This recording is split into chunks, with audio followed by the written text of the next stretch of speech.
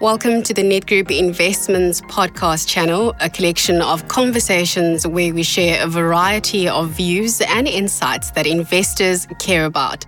From market updates and investment fundamentals to investor behavior and even the latest book recommendations. This is a space to stay informed and interested in your financial world. Hello everyone, welcome to another edition of the Top 10 in 10 podcast. My name is Mansoor Naka.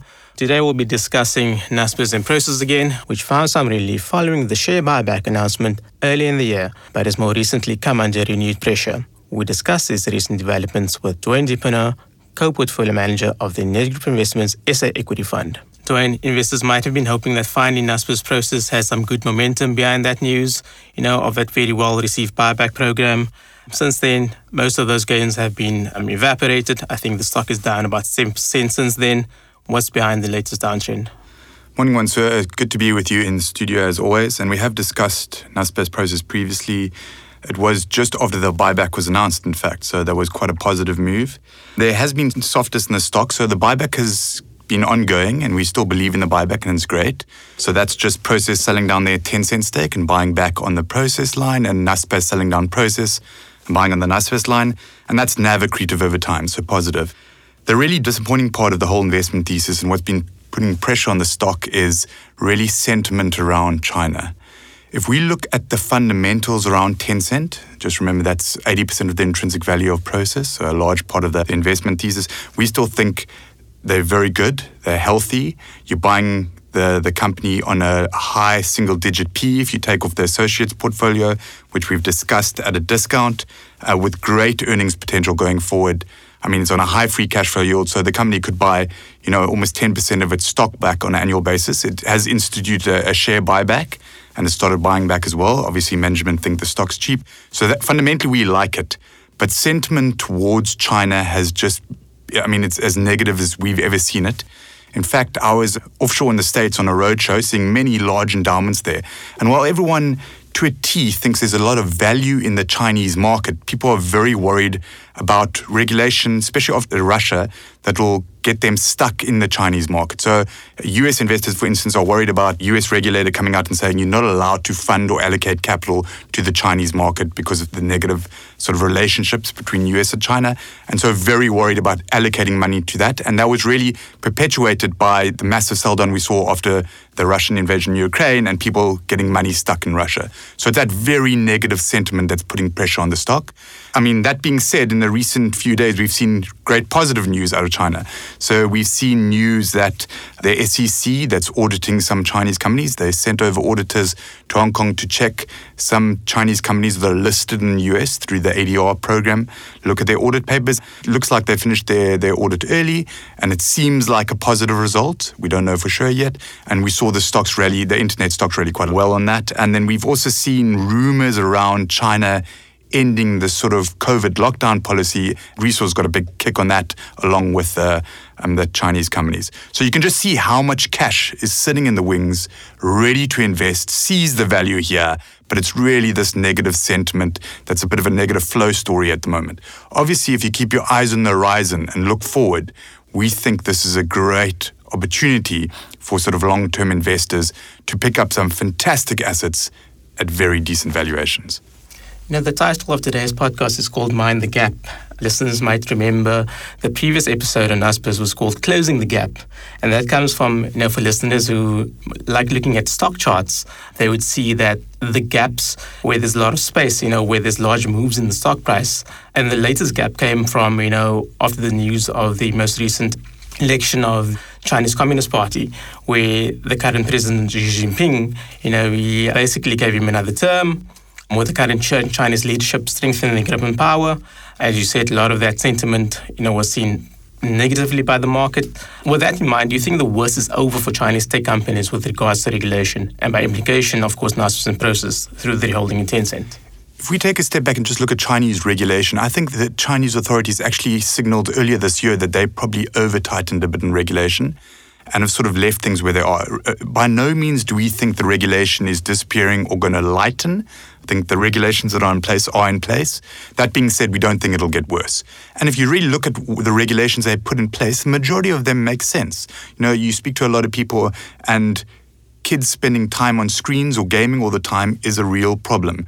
So you can debate whether you as a parent want to be able to put the rules in or you want a government to do it. But anyway, the Chinese have put those rules in. They made sense and it's done. And if you look at the percentage of Tencent's revenue that it really impacted, it's quite a small percentage. We're talking below 5%. And you can debate whether it shaves some of the growth off going forward. But overall, we think Tencent, it hasn't materially affected its ability to earn revenue and cash going forward. So not a massive effect there. If we look at the latest announcement around the Politburo, which is really, there's multiple levels, but let's say the top 7, I think, from 2018, most people would say that Xi Jinping was going to be re-elected and he was going to continue. So that wasn't a surprise. What was a surprise, it seems, to the market was all the members of that Politburo are now firmly in his camp. So, they speak about different factions in China, the Shanghai faction, etc. There was no one from that faction in that Politburo. I mean, the underlying people, we're talking aerospace engineers, people that are very well qualified, so very smart individuals that we know they want to focus on technology development, etc. But what is a little worrying is that there's no dissenting voice. So it really is Xi Jinping's way. So only time will tell how positive or negative that way. But, it is a worry for the market that there is no dissenting voice at this point. Indeed, but it seems a lot of that is priced into the current stock price. So we would say that it's more than priced in the stock price. We're still seeing fantastic value there. We're talking world-class companies with huge competitive moats at single-digit PEs, very cash flow generative.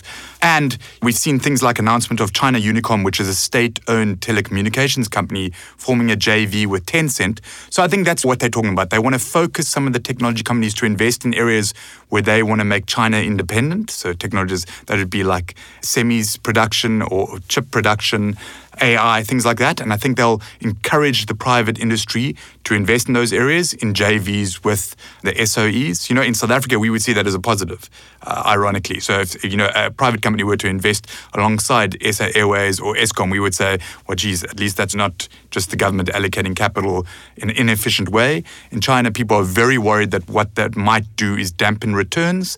And could it? Yes. So maybe your return on invested capital does come down, but we think you being, if we look at the risk reward, because the valuation is so low, we think that the market's pricing in basically return on invested capital below sort of the weighted average cost of capital for many of these companies. And that's where the great opportunity is. Thanks, Dwayne. I want to turn our attention now to, the recent rumors of Prosus disposing their stake in Tencent, the jewel in the crown. Both Prosus and Naspers came out on the day saying officially no, but you think this is the case of where there's smoke, there's fire? So it's very hard to say. There's no doubt that in the past we have seen rumors leak into Chinese media and it's turned out to be proven true.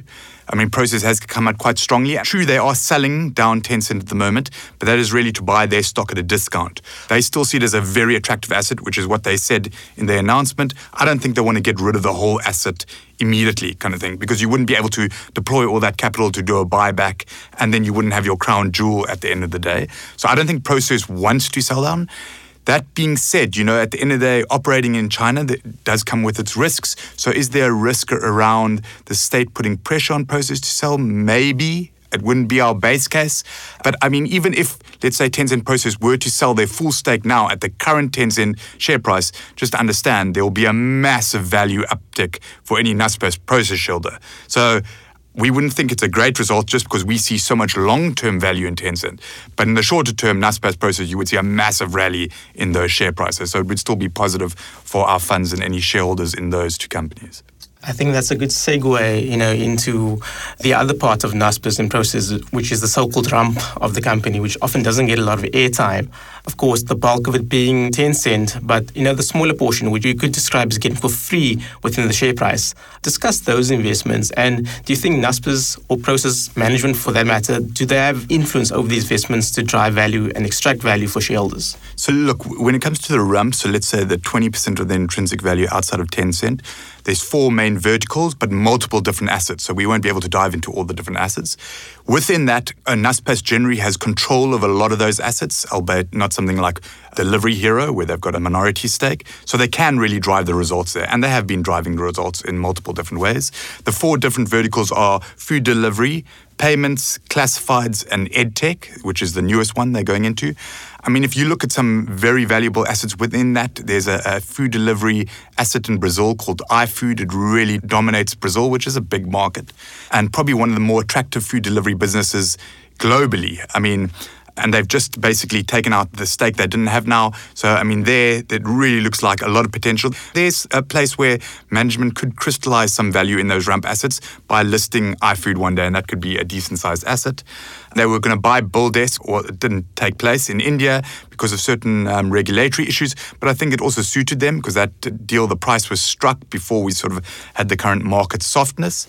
So the payments business in India is still a big business, but opportunity there to really grow that and maybe list that one day. So there's no doubt within these various verticals, they've got great assets in emerging markets with good growth. We think management has got laser focus on unlocking value in these sort of Rump assets over time, and that would really be by either listing or selling of some of these assets. And a lot of them are getting closer to that point where they could list it and maybe unlock some value, which should help really push that discount down on a Naspers process level as well. So that upside definitely, on the table for shareholders to take advantage of. Dwayne, that's all we have time for today. Thank you so much for joining me. Thank you very much. Good to be with you. Nedgroup Collective Investments is an authorised collective investments scheme manager in terms of the Collective Investments Schemes Control Act. Nedgroup Investments does not provide advice on financial products and will only give you factual information. For further details on our funds and to view our terms and conditions, please visit nedgroupinvestments.co.za. Nedgroup Investments. See money differently.